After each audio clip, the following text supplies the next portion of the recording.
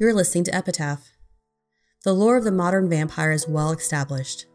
Everyone seems to know that they have fangs, drink blood, dislike garlic and crucifixes, and can be killed with sunlight or a stake through the heart. But our modern mythology has roots that run far deeper than many realize. It has grown from a widespread Eastern European belief that the dead, even after they'd been buried, could return to harm the living. In this special Halloween season series, Epitaph will explore the roots of these legends to find out where they came from, because sometimes monsters are real. This is episode 2, Bella Kish, the Vampire of Zinkota.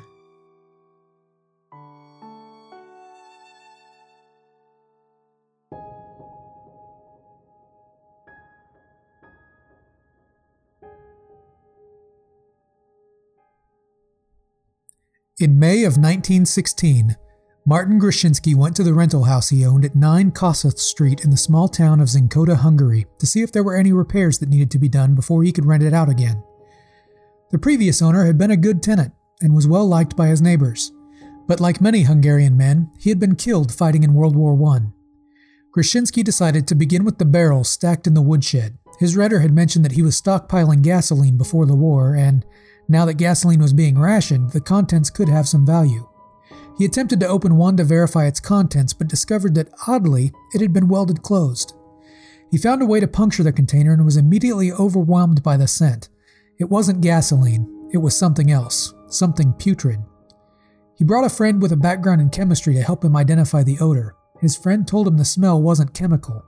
It was the smell of death. When they finally managed to wrench the top off the barrel, he found himself staring at the face of a dead woman, perfectly preserved in wood alcohol. Wood alcohol, also known as methanol, is toxic when ingested, inhaled, or even just absorbed through the skin. When ingested, it breaks down into formaldehyde, and because of its preservative properties, it had been used in embalming in ancient Egypt. Grushinsky quickly called the police. The local police in the small village didn't have the resources, so they reached out to the police in Budapest, and they sent their chief detective, Dr. Karoly or Charles Nagy, to investigate. The tenant had hired a housekeeper, an older woman named Mrs. Jakubik, who had been keeping an eye on the house while he was away, and she was furious when she saw people going in and out of the house and prying open the barrels, until Grushinsky and Nagy told her what they'd found inside. Each drum they pried open contained another body. Each of the bodies had had a handkerchief stuffed into their mouths, and each of them had been strangled with a cord, and in some cases, they were entombed with the cord still wrapped around their necks. Professor Balas Kinyeris of the Police Medical Laboratory was tasked with performing the autopsies and concluded that the women had been dead for 2 years or more, but they were well preserved enough that he was able to gather fingerprints. Unfortunately, all that revealed at the time was that none of them had criminal records. They were also each still easily recognizable, and could be identified if the police only had names with which to work. Detective Nagy wanted to question the former tenant, but the landlord, Grushinsky, explained that was impossible. That man, Bella Kish, had been killed. Despite that, Detective Nagy sent word to the military of what had been found, and in case Kish had accomplices, he contacted the Postal Service and asked that they hold any messages addressed to him. Then, convinced that she must have had some knowledge of Kish's activities, Detective Nagy detained and questioned Mrs. Jakubik. She swore that she knew nothing of the crimes, that her employer had been a kind man who paid her well. She showed Nagy and the other detectives Kish's bedroom and a locked door to a room that she had promised to never enter, and then she took the key from her apron. When Nagy and his detectives opened the room, they found it lined with bookcases.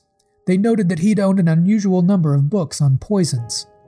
And when Nagy began to go through the contents of his desk, he began to understand that this investigation may be much larger than the 6 bodies they'd already discovered. In the desk, he found correspondence between Kish and literally hundreds of women. Kish had carefully filed letters and photos from 74 of them, so that the letters from each of those women were kept together and in order. Nagy pieced together Kish's scheme. Using a variety of aliases, including D. Keller, Elmer Nagy, and Franz Hoffman, Kish had placed carefully worded advertisements in newspaper matrimonial columns, describing himself as a widower who was eagerly searching for female companionship, often portraying himself as a man of considerable means and always requiring that the women provide information about their own financial resources. When a letter would arrive, he'd visit with the victim and lavish her with money and attention. He'd ask her about her family, focusing on the women who didn't have close relatives or people nearby who would miss them if they disappeared. Many of the letters seemed to indicate that the women had sent money, but though Nagy hadn't heard of Bella Kish in Budapest, police had been looking for Franz Hoffmann. A young woman named Louisa Roost, a daughter of a well-known shop owner, said that one evening she'd met a man at the theater and that he'd taken her for a long drive. He'd taken her to his summer house in Cincotta, and before they returned to the city, they had dinner and he'd invited her to his flat in the city near the Margaret Bridge. There, he offered to tell her her fortune. Once they arrived, he offered her a pale yellow liquor and had her gaze intently into a small crystal globe. She did as he'd instructed, but began to feel dizzy. She barely had time to notice that Hoffmann had moved beside her and slipped a green silk cord around her neck. She woke in Erzsébet Park with her jewelry and money gone. 3 weeks later, another young woman told police that she'd met a handsome, well-dressed man on Sunday morning after she'd been to service at the Teresvaros church. He'd grabbed her by the arm and pulled her back out of the way to keep her from being hit by a passing taxi. Then, together they walked, and as they talked, he told her that his name was Franz Hoffmann, a jeweler. They shared an interest in spiritualism, and as her husband was away in Paris, she invited him to dinner at her home. After dinner, they went to a cafe until, at 2 o'clock in the morning, he persuaded her to go back to his apartment. Her story ended in much the same way as Louisa Roost's. Hoffmann had offered to tell her her fortune. He'd given her a pale yellow liquor, and then he attempted to strangle her. She'd been found by police laying unconscious in a doorway where he'd dumped her body. Both women, though, were unable to identify the flat, and with little else to go on, the police had been unable to find or apprehend Hoffmann. Now they knew why. Hoffmann had just been an alias. After publishing the signatures and aliases that Kish had used in the same newspapers where he'd placed ads, police were contacted by a 27-year-old woman, Rosa Diossi. Rosa had admitted to having been Kish's mistress. She'd last heard from him in 1914 when he'd written from the front in Serbia. She was shocked and incredulous when she'd learned of his crimes. Others also contacted police with similar stories. They'd answered an advertisement, met the handsome Kish, and were quickly invited to become his mistress with promises of marriage. They were expected to hand over their life savings, and all had been invited to his home in Cincotta. Within days, Detective Nagy had determined that Kish's ads had garnered more than 174 marriage proposals. Many of those women had survived because they'd either not gone, had declined to offer their savings, or in some cases had no savings to offer, or had disliked being rushed into a sexual relationship. Kish had wasted no further time on them. But the 74 women in the carefully curated files had all been engaged to Kish. And from the letters, Nagy believed that he'd identified at least 30 victims. Nagy and his detectives had identified at least 18 women who'd written to Bella Kish that had afterwards gone missing. More than 160 pawn tickets, mostly for women's clothing and jewelry, were found concealed under the carpeting of the dining room. A 5-foot-long wooden box found near the barrels contained a number of women's dresses. One of those dresses had the letters KV embroidered on a sleeve. Detective Nagy determined that this had belonged to Catherine Varga, a beautiful young widow from Budapest, who'd sold a profitable dressmaking business before going to be with her prospective husband in Cincotta. She'd been missing for nearly 4 years. A detective working for Nagy discovered that 2 women, Julianne Pashik and Elizabeth Komaromi, had both sued Kish, accusing him of taking their money with a promise of marriage, but neither case had gone to court because the women had failed to appear and could no longer be located. As the families of other missing women came forward, Mrs. Stephen Toth told Detective Nagy that her daughter, Greta, had gone to Budapest to work a decade before in 1904. When visiting her daughter, Greta had introduced her to a man named Bella Kish, who'd persuaded her to give him money on the promise of marrying Greta. But the wedding never happened. Greta later sent a letter that Kish had broken off their engagement, and broken-hearted, she had decided to go to America. Mrs. Toth immediately went to Cincotta to confront Kish, who claimed that he'd only wanted to delay the marriage, but that Greta had become so angry that she left. In reality, Kish had forced Greta to write the letter to her mother before strangling her. Greta Toth's mother had identified her dress among those found at Kish's property. Another dress was identified by Vivian Stefalot as having belonged to her missing daughter. Anna Novak had left for her job as a cook abruptly in 1911, but she'd left her trunk behind at her employer's home. In it was a sheet from a newspaper with one of Kish's ads circled in red pencil. It read, "Widower urgently seeks acquaintance of mature, warm-hearted spinster or widow to help assuage loneliness mutually. Send photo and details. Marriage possible and even desirable." But despite having the names of likely victims, only Catherine Varga's body was amongst those found in the initial 6 barrels. So Detective Nagy expanded the scope of the investigation and began looking into addresses that Kish had used in paying for his ads. One of the addresses Kish had given while paying for his ads proved to be that of the local undertaker, as if Kish were making a joke of it. Another address used, 14 Kossuth Street, was an empty lot next to Kish's home in Cincotta. So the detectives began digging. A young woman in an advanced state of decomposition was found buried under about 6 inches of earth in the same area where Bella had sometimes been seen taking walks with his female companions. She was identified by an engraving inside of a wedding ring that she wore. She'd left her husband, a furrier in Vienna, taking with her a large quantity of jewelry and an even larger amount of money. In Budapest, she'd sent a letter to a friend, and then she'd disappeared. Isabel Koblitz, niece of the Austro-Hungarian Minister of Commerce, was found nearby. She'd had an interest in spiritualism and had disappeared from Vienna in July of 1913. A total of 24 bodies were recovered, most of them sealed in metal barrels on the property that Bella Kish had rented in Cincotta. Amongst them were 23 women and 1 man. 14 of the victims were positively identified. All of them had been strangled to death. However, the investigators also noted another odd detail. The bit that would earn Bella Kish's moniker as the Vampire of Cincotta was that each of the victims were also said to have bore 2 puncture marks on their necks, and they were all completely drained of blood.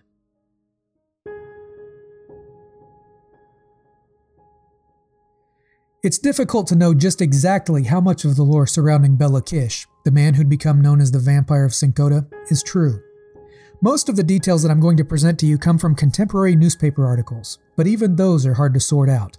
Some of the reports describe him as tall, thin-faced, and dark-haired. Others suggest that he was short, pudgy, and blonde.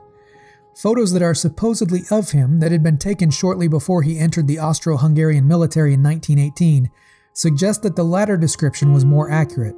But to be fair, with so much conflict, it's fair to wonder if the photos are even of the right Bela Kish. Wikipedia lists the names of his parents as Janos Kish and Veran Viroga. Genealogical research does indeed bring up a Bela Kish born to those parents on July 29th of 1877 in Itzhak, Hungary. But the same search shows more than 650 other church baptismal records for people named Bela Kish born between 1873 and 1879. That Wikipedia entry also states that he had a second wife and 2 children that are unaccounted for in any contemporaneous reports about him. As there is no source citation provided in Wikipedia for that particular detail, I believe the information is questionable at best.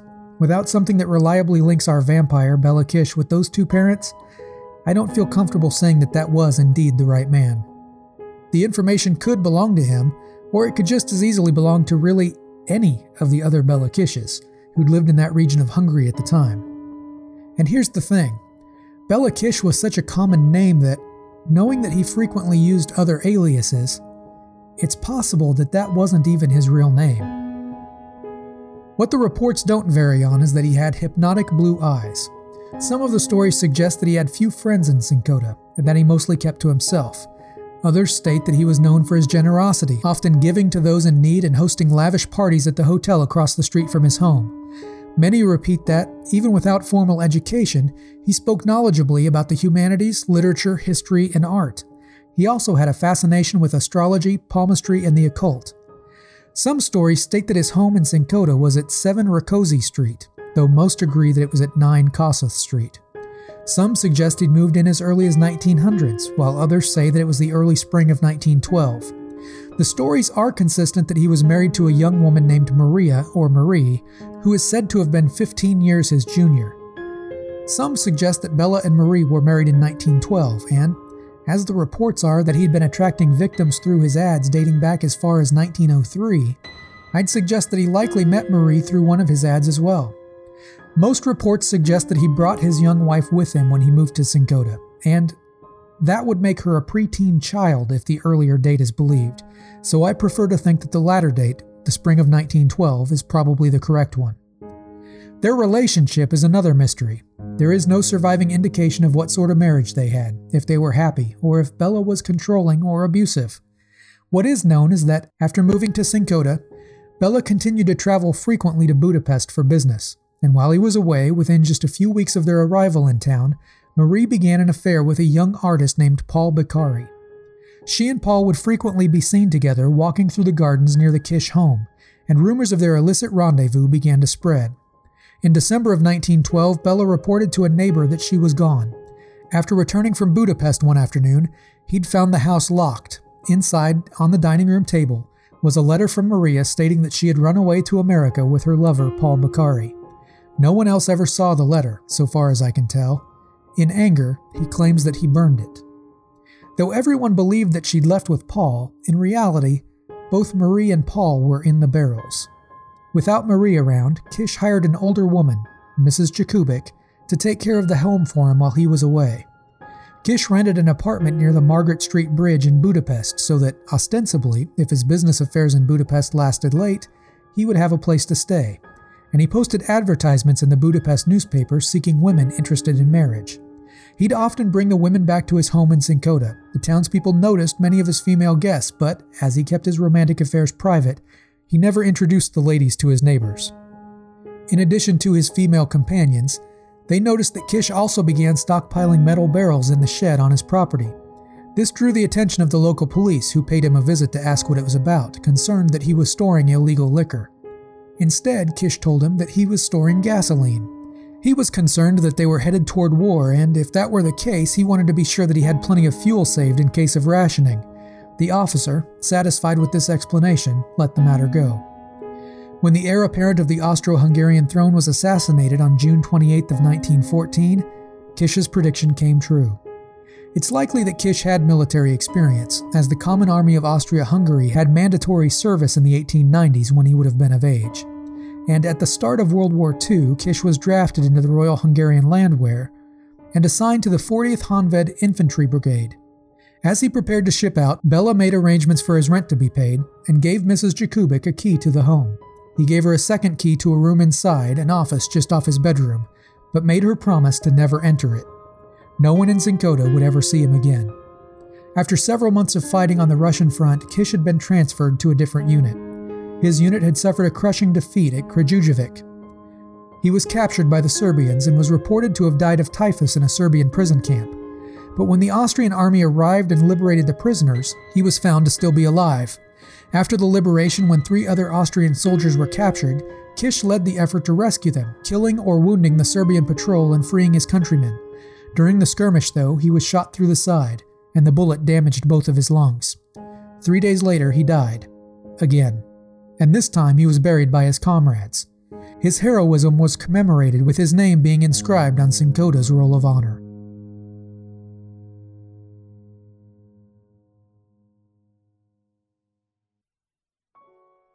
But what sort of vampire would Bela Kish have been if he'd have let a little thing like death stop him? In fact, Kish would be reported to have been seen and to have died, only to be seen again a few years later for the next several decades. Believing that Kish had died on the battlefield, Detective Nagy and the Budapest police held hearings on their investigation in 1916. One witness, likely Kish's neighbor, a man listed as Mr. Littman, testified that he had last heard from Kish in November of 1915, several months after Kish had originally been reported to have died of typhus. The book seemed to be closed, though, when another witness, an officer listed only as Corporal Majda, a man who had served alongside Bela Kish, testified that he had watched Kish die in a hospital in Valkovo, Serbia. But Detective Nagy never seemed to believe that Kish was dead. On October 4th of 1916, he received information stating that Bela Kish was in a hospital in Serbia, so he quickly hopped aboard a train and went to investigate, but by the time he arrived, Bela Kish was dead again. Or rather, someone was. Despite the identification papers appearing to belong to the right man, when Nagy described the man that he'd been looking for to the nurse to confirm that it was Kish, it became clear that they weren't the same person. Kish would have been in his early 40s, but the nurse who tended to the dead man said that he was only in his 20s. Police theorized that Kish had exchanged identities with the young man and had escaped before they arrived. 3 years later, in 1919, Louisa Roost, one of Bela Kish's previous victims who survived being robbed, strangled, and left for dead, and several others reported seeing Kish near the Margaret Bridge, the same place where he'd stalked victims using the identity of Franz Hoffmann, but police were unable to locate him. In 1920 or 1921, a member of the French Foreign Legion reported that while sitting around a campfire, a soldier named Hoffmann had often bragged about his skill as a strangler, particularly with a garrote. Several articles even claim that Hoffmann claimed to have loved, fleeced, and murdered women in a small Hungarian village. But by the time that authorities arrived to question him, Hoffmann, or Kish, had apparently deserted. In 1929, authorities believed that they had found him hiding in the strangest of places, a Romanian prison. Franz Wimmer had been sentenced to life behind bars in Romania, but had escaped sometime before the First World War. In 1919, he'd rather inexplicably turned himself back in, and after his return, Wimmer had been a model prisoner. A decade later, a clerk at the prison was filing old paperwork when, reading through the files of the inmates whose names he recognized, he read a description of Franz Wimmer that clearly did not fit the description of the man in the cell who had, for 10 years, answered to that name. He did, however, somewhat look like the description given of murderer Bela Kish. And the man in the prison cell not only fit Kish's physical description, but he also had a scar on the back of his right hand that matched what police in Budapest had listed as an identifying detail, and that, to the guards at the prison, solidified their belief that they'd caught Kish. Authorities concluded that perhaps Bela Kish and Franz Wimmer's paths had crossed during World War I, and somehow, either by simple trade, theft, or perhaps having lifted them off of the body of a man who'd died on the battlefield, Kish had acquired Wimmer's papers. Then, tired of running from authorities, he decided to turn himself in to the Romanian police and live out the rest of his days peacefully behind bars, serving a life sentence, but avoiding the death sentence that he'd surely receive from the Hungarian courts.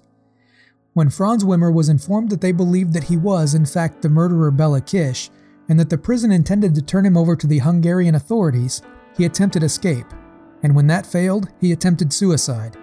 It's unclear what happened to Franz Wimmer, either the real one or the man discovered to be living his life in prison under Wimmer's name, as there are no further reports to be found. However, Hungarian officials continued their search for Kish. In 1932, Henry Oswald, a New York homicide detective with an eidetic, or photographic memory, was convinced that he had spotted Kish at the Times Square subway station. He called out to him, but the man disappeared in the crowd before Oswald could catch up. If you want to believe the idea that Kish was a vampire, you can note here that the picture that Oswald, a man nicknamed Camera Eye due to his ability to remember faces, would have identified Kish by was nearly 20 years old at that point. After almost 2 decades, all of which had apparently been spent moving from place to place as a fugitive, had Kish not aged? In 1936, a rumor spread that Kish was working as a janitor at an apartment building off of 6th Avenue in New York, but as with every other time his whereabouts were reported, by the time the authorities arrived, the man they came to look for had disappeared and had left no information behind. In 1941, Hungarian police believed that they had finally found him in Oran, Algiers, still practicing the tinsmith trade and married with 2 young children. By now, the Bela Kish who'd lived in Cincotta 25 years before should have been at least in his 60s. The man shared Kish's profession. He fit both the description and the photos of Kish, short, stocky, and athletic, with wide-set blue eyes and a bristling blonde mustache turned up at the corners. And he had papers showing an honorable discharge from the French Foreign Legion in which he was cited for exceptional bravery. However, extradition laws prevented him from being returned to Hungary. Algiers was under the control of the French colonial authorities, who noted that they'd have to send him back to Paris for extradition, and thanks in no small part to Hungary's allies in Berlin, Rome, and Tokyo, the authorities in Paris had other concerns at the moment. After that, Bela Kish disappeared into mythology. As one writer noted, despite all of his alleged globetrotting, no other murders were ever attributed to him. That, of course, doesn't mean that he stopped killing. It just means that others weren't ever found. It's unknown when, or if you prefer the vampire story, if Bela Kish ever died. You have been listening to episode 2, Bela Kish, the Vampire of Cincotta. If you enjoy Epitaph, please take time to rate and review us on Apple Podcast, Google Play, or wherever you may be listening. Want a place to connect with us or discuss episodes of others? Join our Facebook page and follow us on Twitter at @EpitaphPod. If you've got a few extra dollars, please consider joining our Patreon. There, you'll get access to Epitaph The Others, our special subscriber-only bonus show, and other exclusive content. Epitaph is an independent, bi-weekly podcast. This episode was researched, written, hosted, and produced by Epitaph Podcast. The content of this podcast is copyright Epitaph, Incorporated 2019, all rights reserved.